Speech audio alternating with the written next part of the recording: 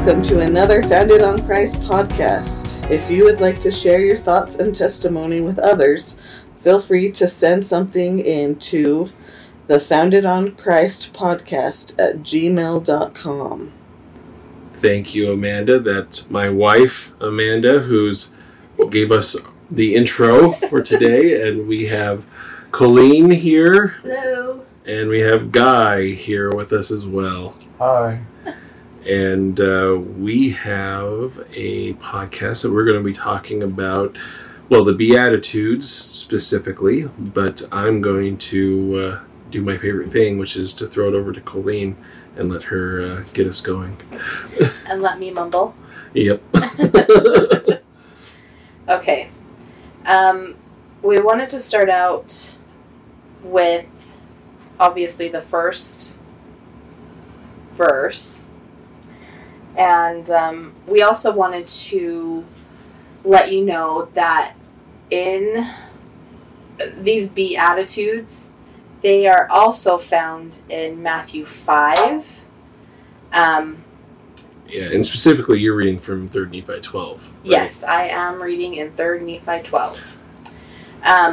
But you can also follow along almost word for word. Not quite, but in Matthew 5, especially if you go to the revised JST, Joseph Smith translation, where he adds a few, maybe just two. Some clarifying words. Yeah. Like most JSTs do. Yeah. So, anyway, so we're going to have Amanda do her job.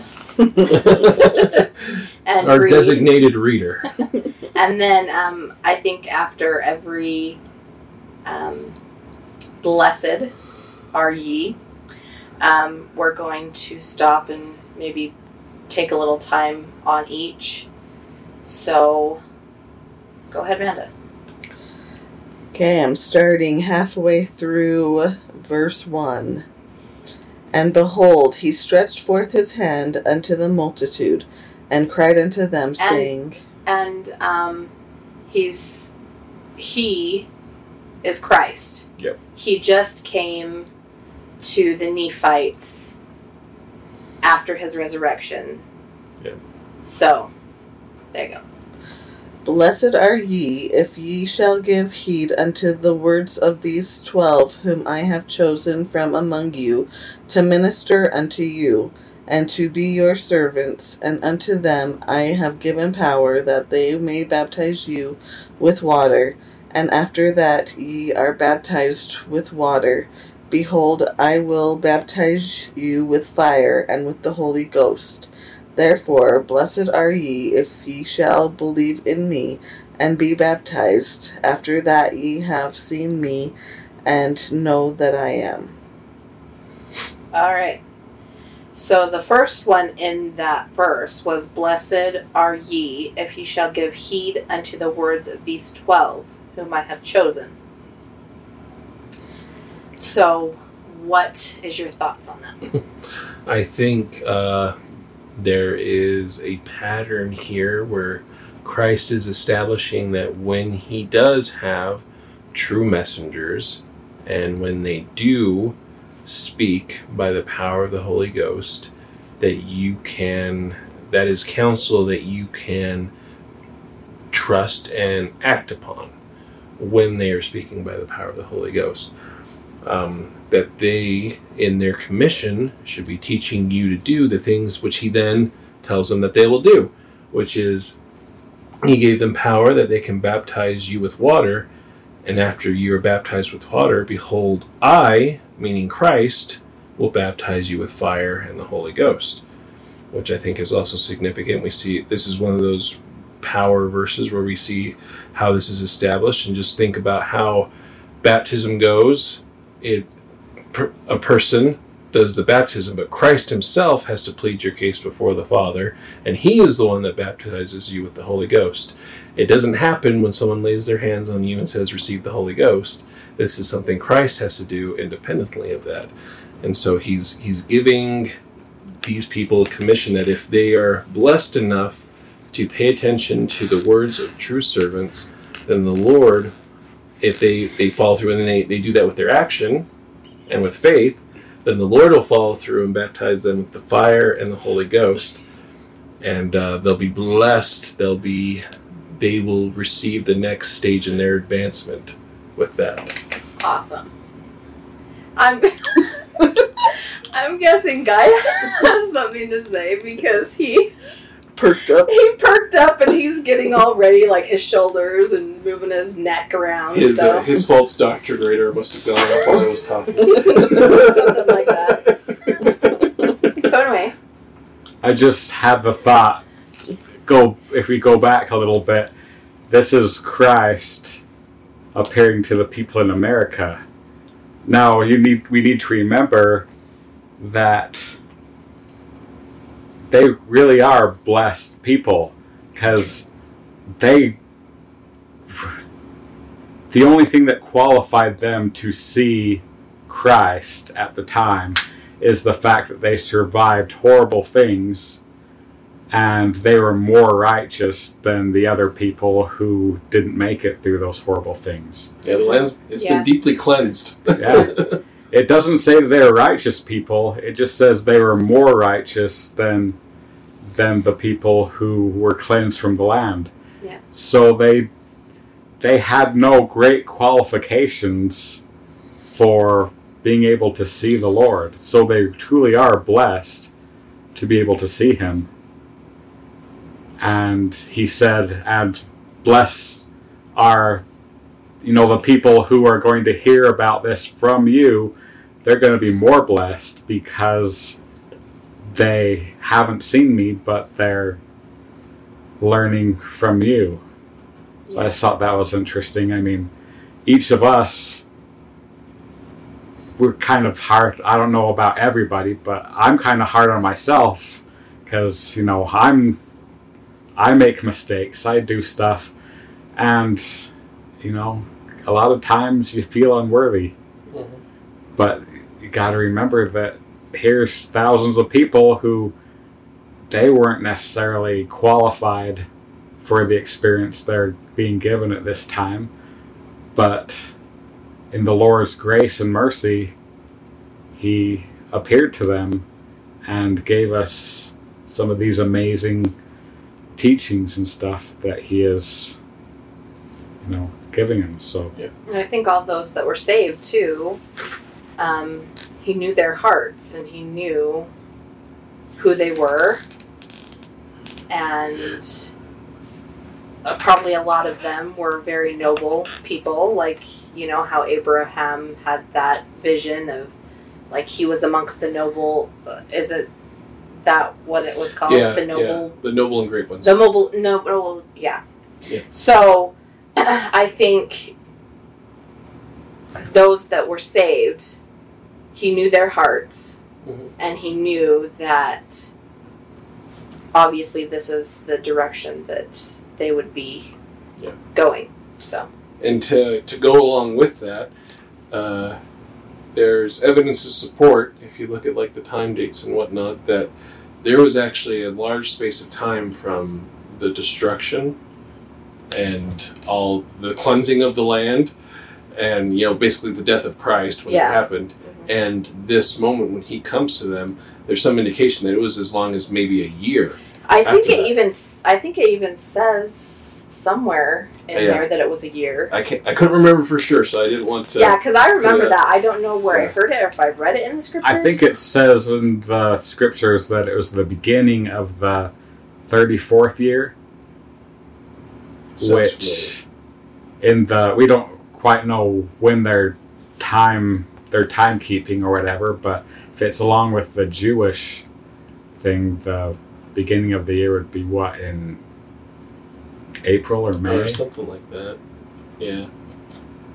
So, yeah. But either way, they had time after to really start drawing unto the Lord. And like Colleen said, and Guy has mentioned, that the more part of the wicked people were gone at this point. And so the only hindrance for them to serve God was their own desire, their own I think ability they to do were very humbled by this point too. Yes. Yes. And With there's the loss of everything. And there's the fact that they had all traveled, who knows how far they traveled Yes. to meet in the land of Bountiful, which I'm assuming because there was a temple there and they could... Yeah. It's probably around the Passover, the feast time where they're all meeting together for one of those feasts and at a temple, and they're all gathering together to, celebrate. And I imagine that they probably worked and labored on the temple, to upkeep and repair from everything that happened. So I imagine as they were rebuilding the land, the Lord was building them so that when this moment came, they were ready for this. And you'll see, actually, we won't see tonight, but if you read the scriptures, you'll see that this promise that he gives to them is held true. They get baptized with the fire and the Holy Ghost further on because of how they commit to the process, and they are baptized by water. So, yep. Right on. All right, and the next blessed are ye in that, right at the end, is if ye shall believe in me and be baptized, after that ye have seen me and know that I am. So that's a lot of faith. Yep. Like, if you believe in him, then you be baptized. Yep. Well, he starts off saying, "Blessed are you if you believe in the words of these 12, right?" Yeah. And then he said, he doesn't say, you need to follow everything they say, but the next thing he says is, "Blessed are you for believing in me." Yeah. Yep. I also want to say that blessed or blessed, is there a certain way that we should be saying it? Whichever. Because I know that I've heard it both ways. It depends on how intellectual you want to sound. Okay. Well, It's the same thing. blessed or blessed, it actually means anointed of God. So remember that when we continue.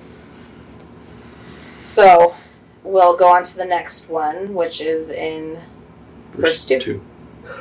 There's actually 2, I think, in verse 2. Go on.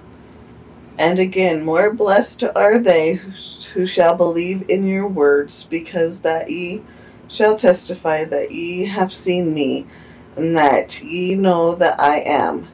Yea, blessed are they who shall believe in your words, and come down into the depths of humility, and be baptized, for they shall be visited with fire, and with the Holy Ghost, and shall receive a remission of their sins. All right, so the first one in that was the blessed are they who shall believe in your words. Yeah, so they're moving now from being taught, having a personal relationship with Christ, and then them going out and speaking to others and how they will be blessed. So he's not only teaching them about what promises he has in store for them, he's also, there's a pattern of how the gospel is perpetuated, right? You have people who are called servants, they teach to other people, they come to believe Christ, they listen to his words, and then they go out and they do the same thing for other people. And both of these beliefs is blessed are those that believe in your words, but there's different promises. But in then each it one. says, basically, blessed are those who believe on your words, but then it talks about bringing them unto him. Yes. So that they can have their own relationship with him. Exactly. And then at that point, there's no middleman Yeah. between the Lord and them, because they came unto him. Yeah, a true servant of the Lord doesn't play intercessory. The true servant plays. He just points the path. He makes introductions. Yeah, exactly. He's a baptism on fire broker. Yeah. Well, technically, that would be the Lord. Yes. Yeah, and we also have to remember that not everybody is here in this meeting that he's talking to the 12. That's right. I mean, like, there's still other people around other than the 12. Yeah. But not everybody. Yeah. So that's why he's saying... Yeah, there's this, like, idea that the entire population of America was here at the temple, right? Yeah. And I think there's probably some indication that those who were spiritually prepared were the ones that were brought to this place at this time, and that they would have to go out and find, the people who just weren't there at the moment and have to, like, hey, guess what you missed? Right. Well, he talks about how they were spared because they were the more righteous among them, and then you have them even separated even more because they're actually the ones that survived who gathered together at the temple. Yeah. So, kind of... And as smaller. As you read on past this experience, this is one of the few times in history where, like, real utopia is experienced. Law of consecration is practiced, and for a few generations, everything goes really well. Yes. And because it takes a few paragraphs to describe it in the Book of Mormon. But so there's some indication that not only were they righteous in being there, but they fulfilled this commission that the Lord's giving them. I was going to say, not all the war chapters that are in. How many chapters in Alma, know? And then we get a few paragraphs. They were great for a couple of generations, and then wickedness started to seep back in. Yep. All right, and then the next one was receiving... Well, I guess... Yeah, we kind of covered it, but... Yeah, being visited with fire and with the Holy Ghost. Yeah, like Guy said, first it's believing in your words, and then those words bring you to Christ. Yeah. And you receive the baptism and the fire. And those things are really representative of receiving Christ here in the flesh. Or those are more signs that you have been received. Yeah. Mm-hmm. As a disciple of Christ. And purified. Mm-hmm. All right, verse 3. Yea, blessed are the poor in spirit who come unto me, for theirs is the kingdom of heaven. Oh boy. Well, first in the other one right before this, it talks about they need to be in the depths of humility. Mm-hmm. And I think that brings us to poor in spirit. Yeah. And that's what, like, if you look up what that means, that's essentially, it's just saying those who don't think too highly of themselves. It's basically an admonition to beware of pride. So basically those who stay humble and continue on the path. And that's the only way really to continue on the path is to stay humble. Because once you get caught up in pride, that's when your progression is damned. That's when you stop progressing because you get caught up in what you have received thus far. Yep. I think a big part of that is realizing that you really have nothing that wasn't provided to you by the Lord. Yeah. I was reading in a book a while ago, and something really struck me. Basically, to the point, he was talking about how people feel entitled. Mm-hmm. And there's so much of that in the world right now. People feeling like they're entitled to everything. Yep. But they were talking in this book I was reading and talking about entitlement and stuff like that, and said the only thing along these lines, the only thing you're really entitled to is life. You were born, therefore you're entitled to live. Mm-hmm. And then I was laying in bed and just pondering on this and praying and stuff, and the Lord kind of led me to the words of King Benjamin, where King Benjamin's talking, and he's like, how no matter what we do, we're still unprofitable servants.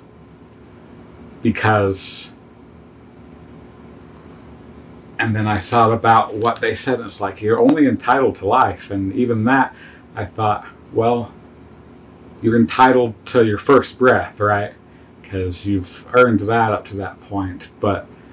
And Benjamin talks about how the Lord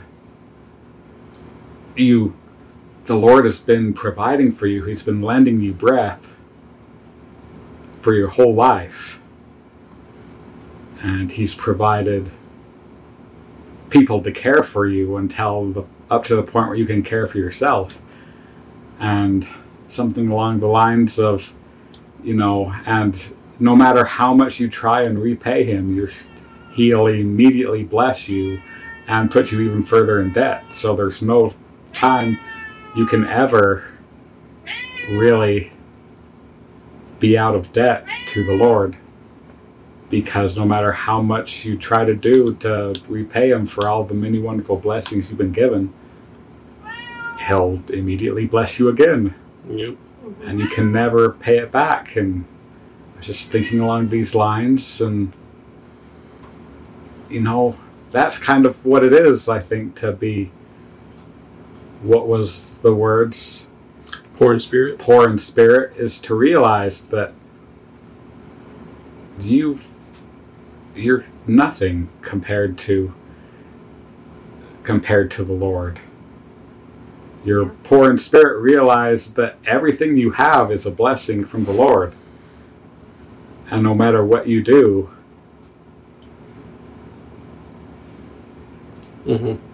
if he wants to take those things away, he can. Like Job. But I was thinking that. But, I mean, we're blessed. We come into this world and we have nothing besides being given life. And then the Lord, from our first breath, he's lending us breath from day to day, as King Benjamin said. And then he provides us with parents who feed us and sustain us and get us to the point where we can care for ourselves. Then once we care for ourselves and start to realize that we would have nothing without him, and try in our meager ways to try and pay him back in some form or another, then immediately he blesses us even more. And that's something we need to realize, is everything we have is a blessing from God. And in a world such as this, where everybody feels like they're entitled to everything. Yep. I mean, being poor in spirit, isn't that kind of what it's about? Yeah. And he said, blessed are the poor in spirit, for what? They shall Yeah. inherit Well, the poor the in kingdom spirit of who heaven. come unto me. Who come unto Yeah, him. for Yes. theirs is the kingdom of heaven. Yep. And I want to say that I'm pretty sure that Christ and Heavenly Father didn't want to take those things away from Job. That those things were just for his growth in his spirit. So just wanted to add that little tidbit in there. They weren't picking on him for fun. Yeah. Like I'm saying, they didn't have the idea. It was actually Satan who came and is like, I want to do this. Yeah.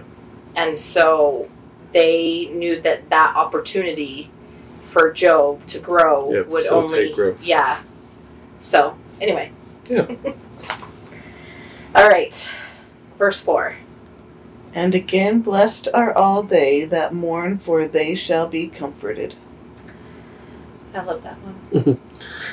So there's a couple different ways to take this, right? I like to think, blessed are those that mourn, and I think of, I think it's Alma giving the admonition to those that want to be baptized, and mourn with those that need to be mourned with, right? And so there's one way of taking this where blessed are those who go out to help other people, for they will be helped as well, right?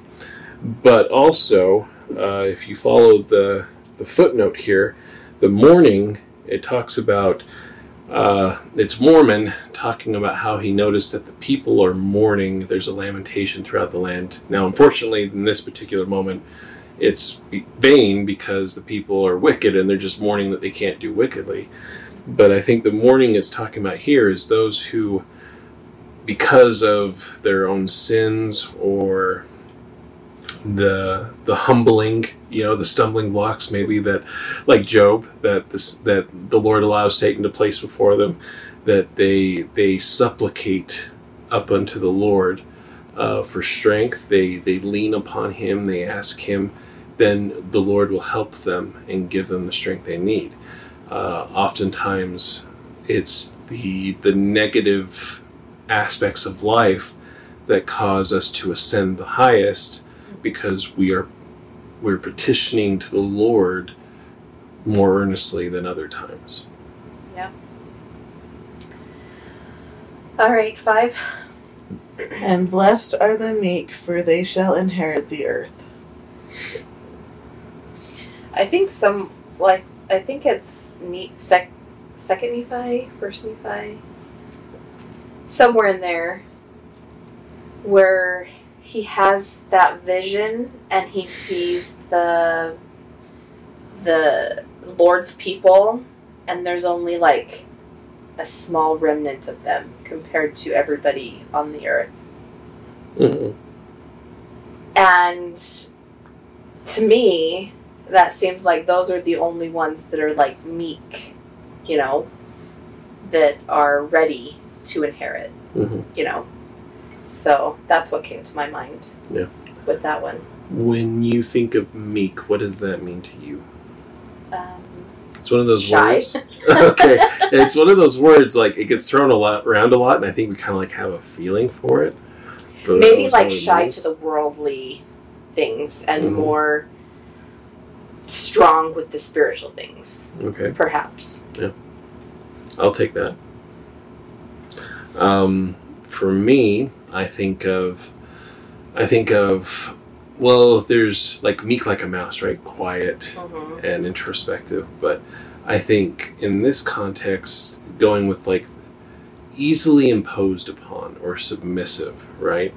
Because, and I think you can equate meek with having a broken heart and a contrite spirit. I think meek kind of sums up those two things kind of into one, and saying that, so those who are easily entreated by the Lord, right, when He has a work for them to do, those that are anxiously engaged in a good cause and their hearts are open, that the Lord can easily, ask them to do things and they're willing to do that, those are the ones who will inherit the earth. Those are the ones who will become the noble and great ones. Those are the ones who will, not because they've earned it, but because God recognizes and sanctifies their sacrifice, He blesses them with the experiences of ascending and being in positions to help others to do the same. Like I said before, like He knows their hearts. Yeah. And He knows what they're going to do. Yeah. So I see meek as somebody who's willing to ask for help. Yeah. I mean, That's you good. can sometimes, we are under the impression that, I can do this myself. I don't need anything. But if you're meek, you're seeking for help. You're seeking for, in this case, the Lord. You're seeking for His counsel and wisdom and His guidance, rather than thinking that you got it, You can do it. You don't need anybody. You can do it yourself. Yep. Yeah. All right. Next one. 6. And blessed are all they who do hunger and thirst after righteousness, for they shall be filled with the Holy Ghost. That's a big one. What does that mean to you, Colleen? If you're not ready for it, I can go. But. Right. No, well, what came to my mind was,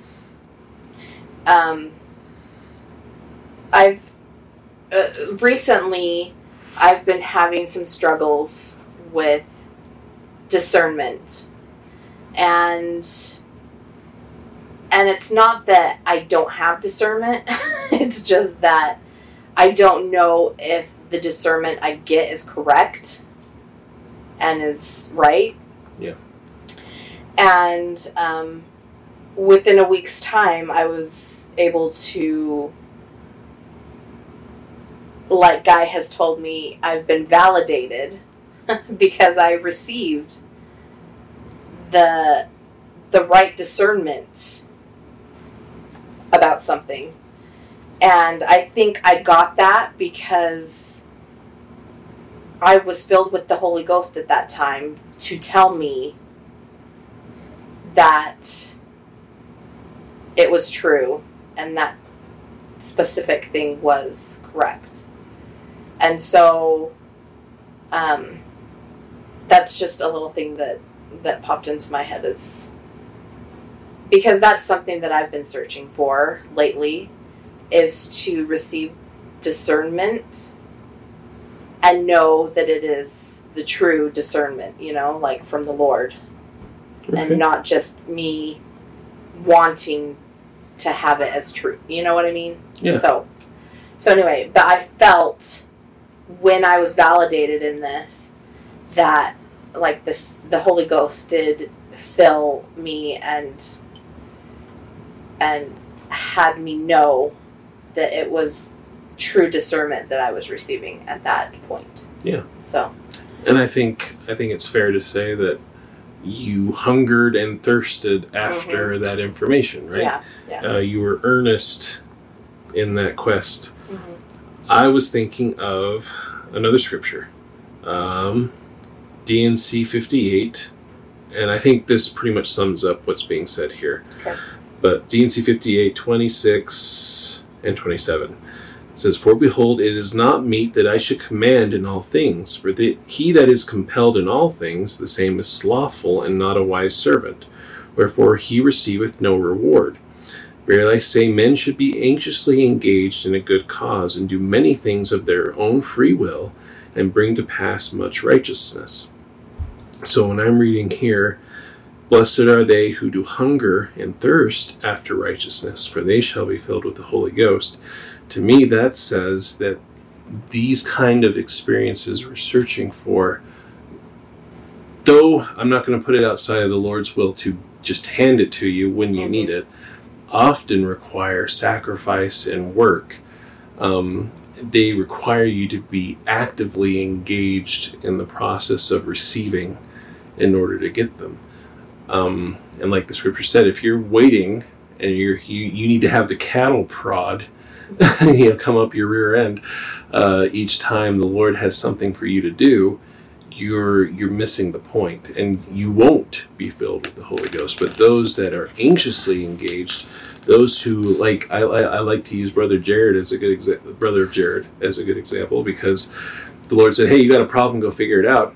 He went and thought about it. He worked on the problem. He found the stones. He molted them, right? He prepared them, and he went to Heavenly Father. He was like, "Hey, don't get angry, but what about this solution? I think this could work," right?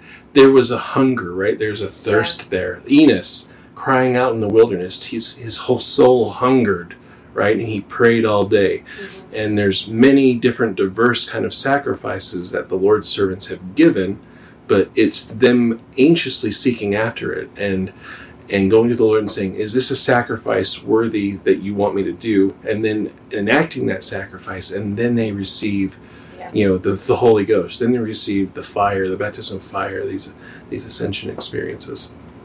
Like that. I think the very thought about hunger itself, I mean, what is hunger? It's physically, it's when basically our stomach is empty and we're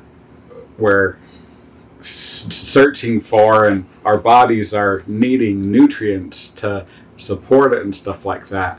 And it's kind of the same thing as you feel this void and inside, and you're trying to fill it. And a lot of people, they go try and fill it from wherever they can find it. The thing is that void's still there, and it doesn't get filled because it's not what they're what they're going and trying to fill it with is not filling, you know.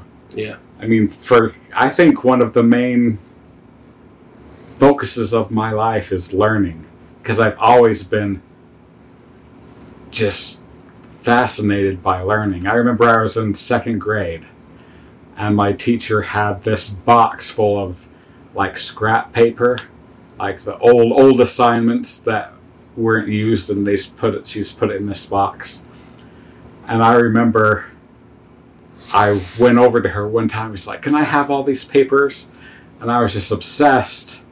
I don't know why, obsessed with just getting that knowledge and understanding and like keeping it and hoarding it. I don't know what really got me. I just kept stuff like that. Anything I could get my hands on, I just kept, because I don't know, I felt like I was trying to fill something even that young. And for years I've felt that hunger for something, to learn something. And you know, it was always, and the only thing I've ever found that actually filled that void was when I went to the Lord and was seeking to be taught by Him. And then He'd lead me from place to place, and then He'd lead me somewhere, and something that I learned there actually filled up that void for a while, until I grew a little bit, and then it was on to the next. I started feeling that void again, and that was kind of like the Lord telling me, "Okay, time, you learned what you could from that, now it's time to move on to the next thing I have to teach you." And then I'd feel that void again, and I knew the only way I could, you know, fill that void was being taught by the Lord. Yeah. And stuff like that. And that's kind of what I see here. You know, you have that hunger, you feel like you need to fill that. You're hungering and thirsting, you need it. And it says, those who hunger and thirst after righteousness, I mean, that's the only thing that can really fill this void, is the righteousness. And it says it'll be filled with the Holy Ghost, right? The Holy Spirit. That's how I kind of look at it, is you're hungering, you're thirsting, you're longing to fill this need. And when you do it a righteous way, then the Lord actually fills it with the Holy Spirit. Yeah. Which I love that promise. Yeah. And I think the more, how do I put this, the more pure and full of light the things you hunger, you take in, the more the worldly stuff doesn't fill it. Exactly. The more you realize how much you were eating the sand, hoping that it was sustenance. And you start to realize where, like Christ says, where the source of true living waters really is. Okay, 7. And blessed are the merciful, for they shall obtain mercy. All right.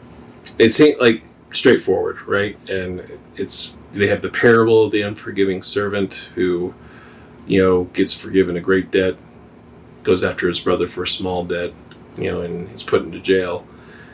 Even though they both petitioned, their lords, the person over them the same way. I had the thought, as I was, saw this one coming down the pike, I'm like, what if we get, past this life? And the Lord says to you, I'll forgive you I'll forgive you one sin for each one that you forgave someone else of. How interesting would that be? And would you come out in favor, or would you come out lacking in that deal? Not saying that that's how it works. Yeah. But just, a nice thought experiment. the Lord's, and in a way, he's kind of saying that here, but not directly. But basically, those who want to receive mercy are those who know how to give it freely, because that's what Christ does for us, right? Yeah. All right, 8. And blessed are all the pure in heart, for they shall see God. I know, along with my past struggles and like with discernment and stuff, I've gotten to the point where I pray, especially the last few months, that I want to be able to discern with my heart and not discern with my mind because my mind is crazy. Yeah. And so I think that was the focus, and it still is the focus.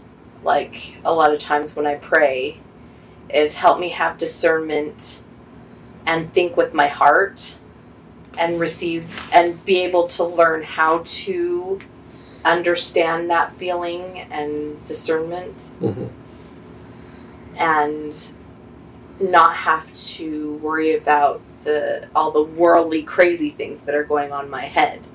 I want to be able to feel it with my heart. And so that's what I've been doing the last few months, is trying to get better at that and, asking the Lord for that.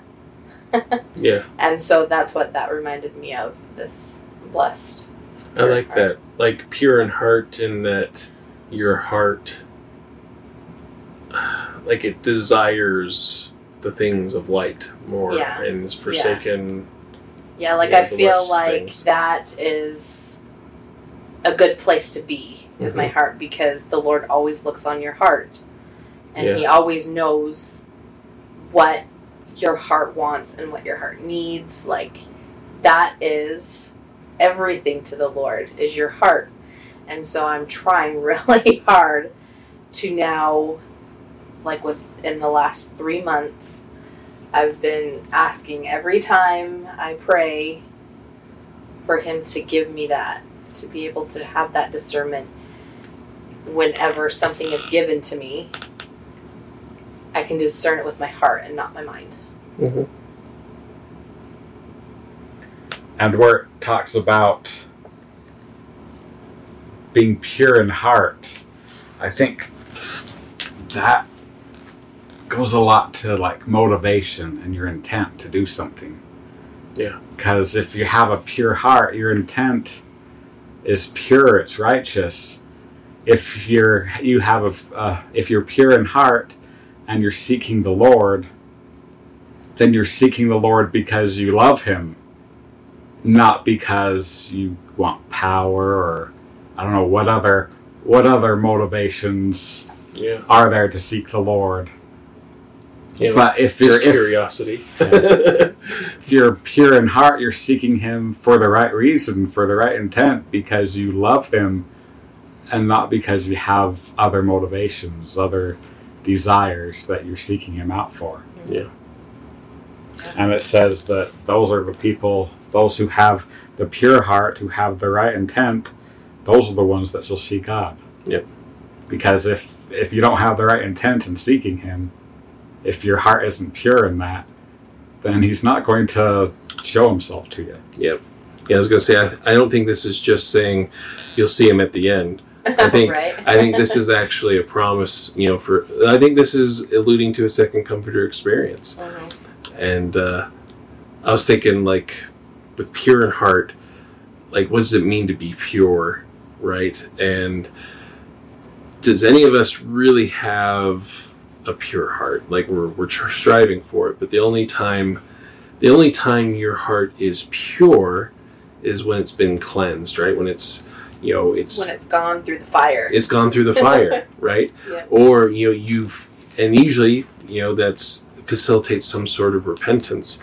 And so for me, in some way, this is saying those who continually repent in such a way that their heart continues to be made pure despite the fact that they screw up, those are the ones that will get to see God, because their heart will be continually purified to the point that it can be pure and be in a state where Heavenly Father can receive them. Yeah. Okay, 9. And blessed are all the peacemakers, for they shall be called the children of God. This, when I see peacemakers, I always remember my nephew, one of my nephews, I should say, at his baby blessing. He is now 16, but at his baby blessing, for some reason, I always remembered that he was going to be the peacemaker of the family. And, like, truthfully, now that it's been years since that blessing, like, he really is. He's headed in that direction. Like, he is a peacemaker. He's such a happy kid, and he loves everybody. Yeah. Like, he always... You guys all know who I'm talking about. Yep. But anyway, yeah. But anyway, so that's what I think when I see the peacemakers, because... Yeah. Yeah. I'm thinking, like, what makes a peacemaker, and why are they the children of God? And I think the conclusion I've kind of come to is that person who is a peacemaker, truly a peacemaker, has a lot of the attributes that we associate with our Heavenly Father, right? They are slower to judge. They are interested in people's intents. They're interested in understanding why people make the decisions that they make. They're interested in trying to make connections between people and to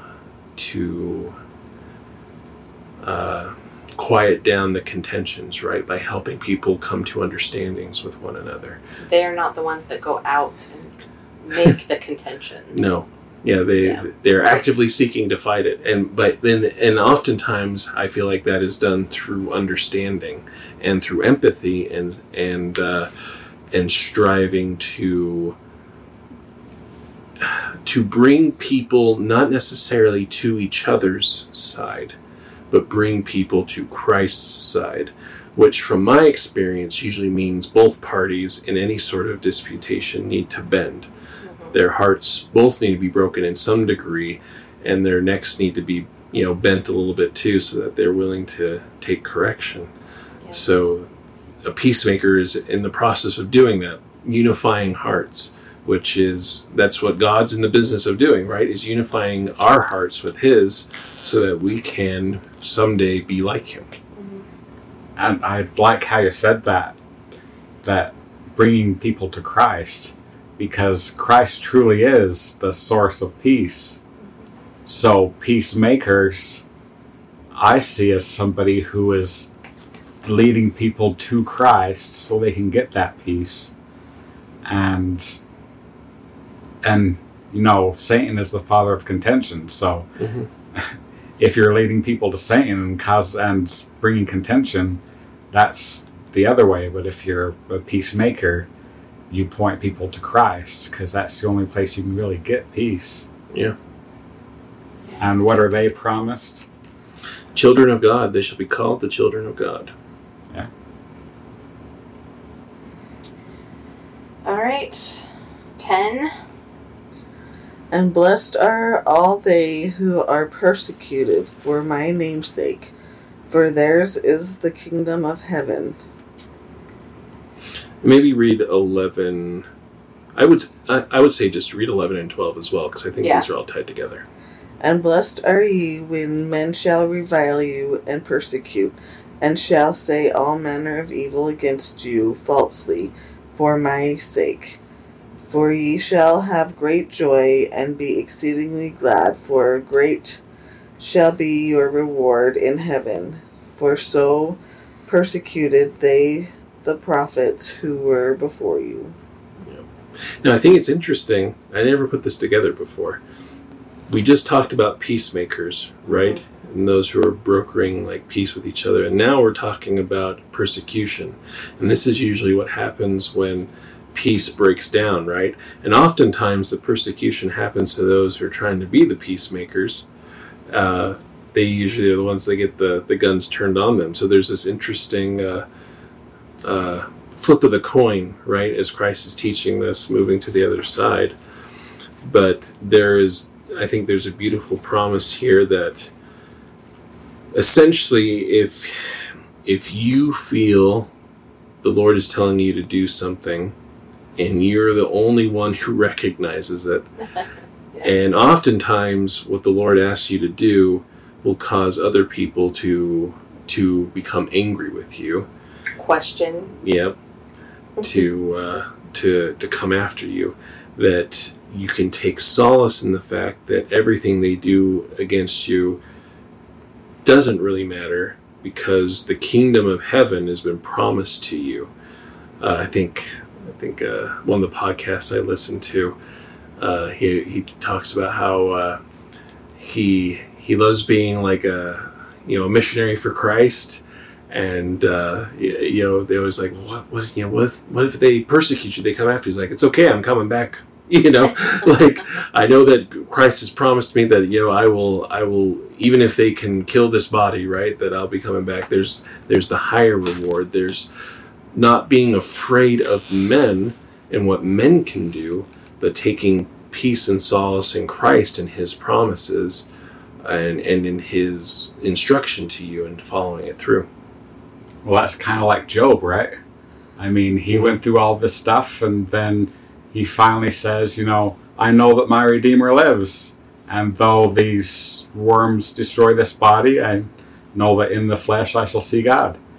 It's like he was on the same thing. It's like, I mean, he was being persecuted, I guess you could say, by his friends who kept telling him, you must have done something wrong or else you wouldn't be punished for this, and stuff like that. Even his wife was telling him, you need to just curse God and die, and stuff like that. And he was persecuted, but he got to the point. He's like, I know that my Redeemer lives. It doesn't matter what happens to this body, because I know that I'll be able to see him in the flesh. Yeah.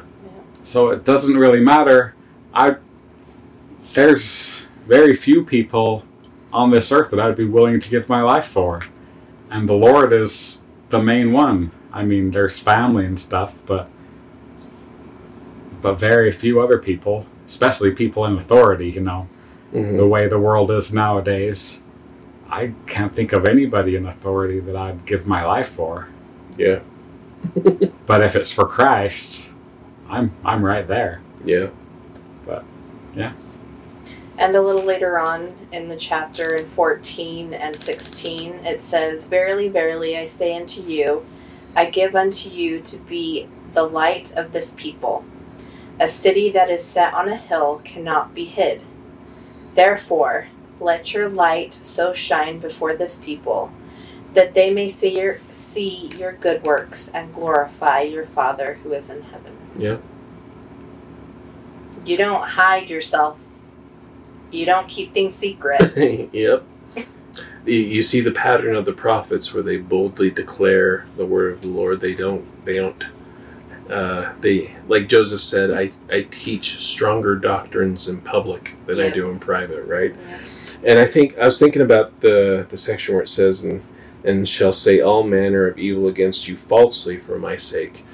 And though I think, I'm trying to think of specific instances in the scriptures. I can't think of one coming to mind right now, but I feel like you really see this with Joseph. And it might be something that you don't really see until you are in the current dispensation with the prophet, where you see that they're falsely portrayed constantly because of how they're willing to be bold for the Lord and Savior Jesus Christ. And I think that's something we should expect for each one of us, as we decide that we're going to pay attention when the Lord asks us to say something.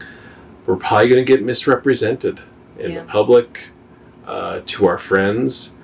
And I know for me, maybe I'm talking about this because this is a pet peeve of mine. Ever since I was a kid, anytime I got falsely accused of doing something I didn't do, man, did it get my ire up. Yeah. That would get me going like nothing else. And was it your siblings that would? No, not really.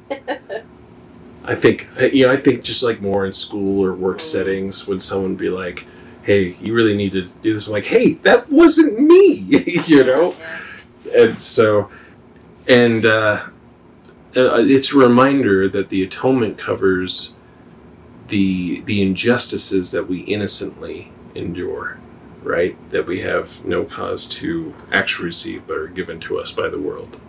Yeah.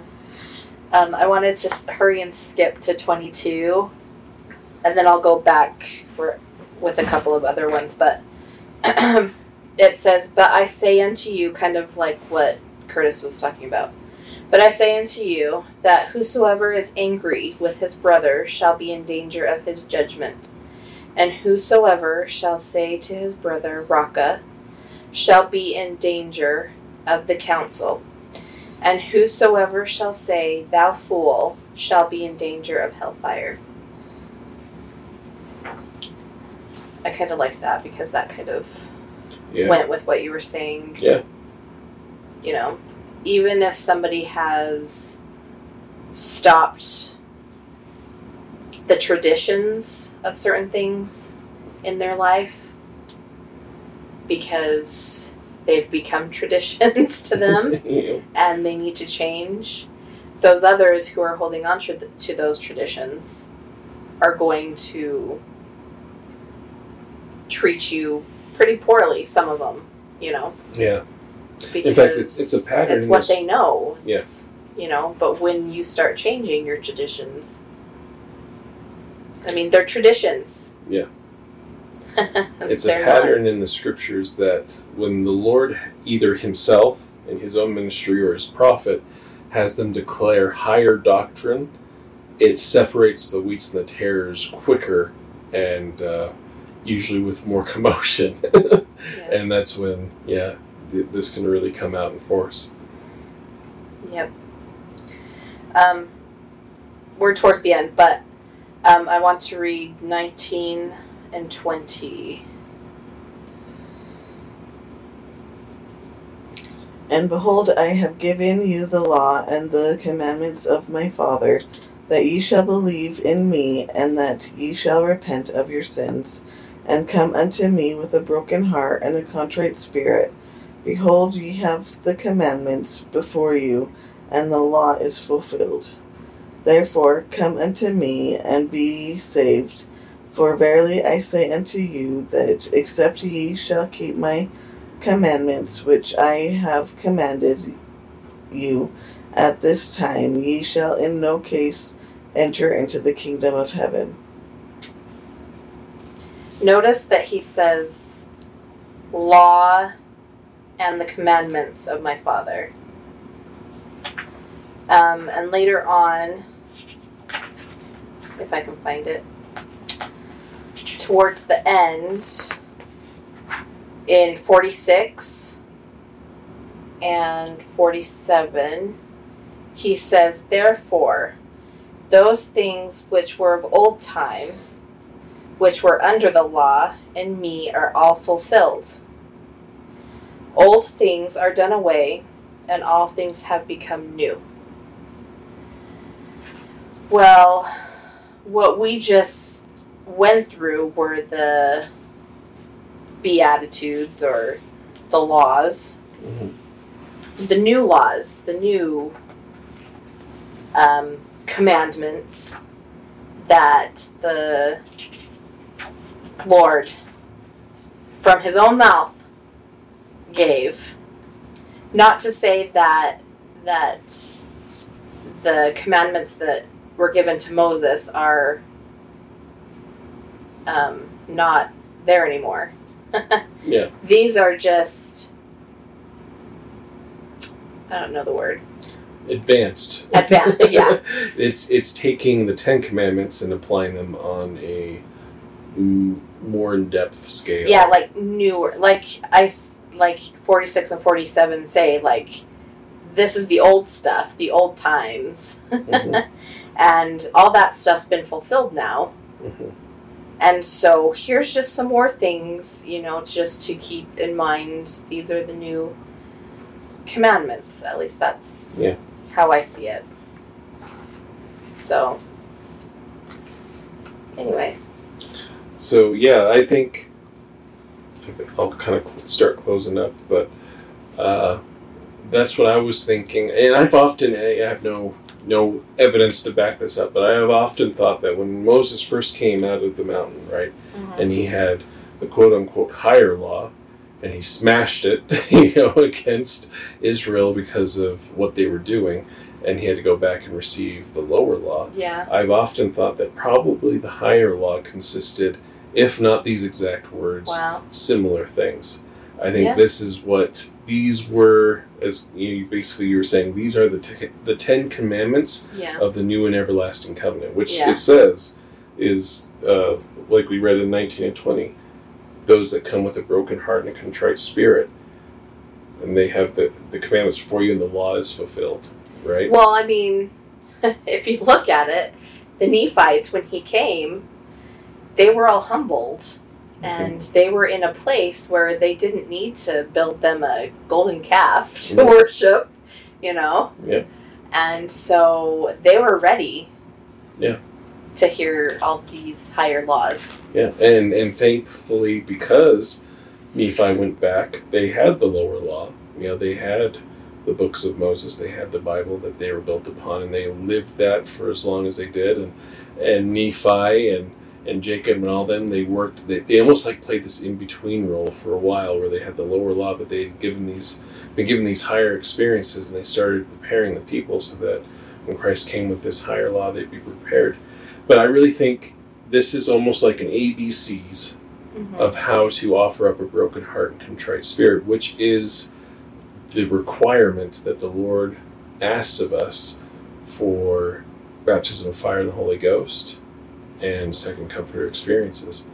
And then anything beyond that, that we qualify for in this life, it is to the degree that we apply these principles. And as you look over them, these are principles that take lifetimes to master. It is not, it's the beauty of the gospel, it's the beauty of Christ. It's easily said, you can understand it quickly, but the in-depth process is so far higher in degree of difficulty, you could spend lifetimes working on it. And with that, seek his face continually. In the name of Jesus Christ, amen. Amen. Amen. What does God want to say? Nothing. Amen. Amen. Amanda. Just in ending, I was actually thinking, like, to put the 10 Commandments next to the new commandments, kind of like list them like kind of next to each other, or like oh yeah, in interesting. similitude of each other, I guess. In relation to each other. In relation? Yeah. So in my ending, I'm gonna just go through 1 through 10, and maybe like if you wanted to each individually, you can always go and kind of line these up, and see the difference or the similarities of, the 10 Commandments compared to these. But the first one is believe his servants. The second one is receive the covenant. 3, fully repent. 4, pray always. 5, obey revelation. 6, seek his will. 7, charity. 8, virtue. 9, be a servant. and 10 endure to the end. So kind of look at those with all the 10 commandments and be like, if, like what Curtis said, if these could have been the laws that Moses first brought down, look at how far they have come, because in the 10 commandments, it's like honor your father and your mother, basic things like that. I mean, they're not basic, but they're just easier to, they're bite-sized. Yeah, easier to understand and to do, right? Yeah. And so you kind of look at them and compare if you'd like. But anyway, I know that Christ is there, and that all you need to do to receive answers is go to Him directly. Don't put anybody in front of you or in between you and Him, because you're going to receive what you need from Christ, and a truer form of that, anyway, I guess, than having it come secondhand. And that's why, like I said earlier, I've been trying really hard to receive answers with my heart and discernment with my heart, because that just makes more sense to me than all the muddled things that happen to be going on in my brain. So start trusting in the Lord more and receiving revelation directly from Him. And you can even try in your own way to receive answers through your heart. And I say these things in the name of Jesus Christ. Amen. Amen.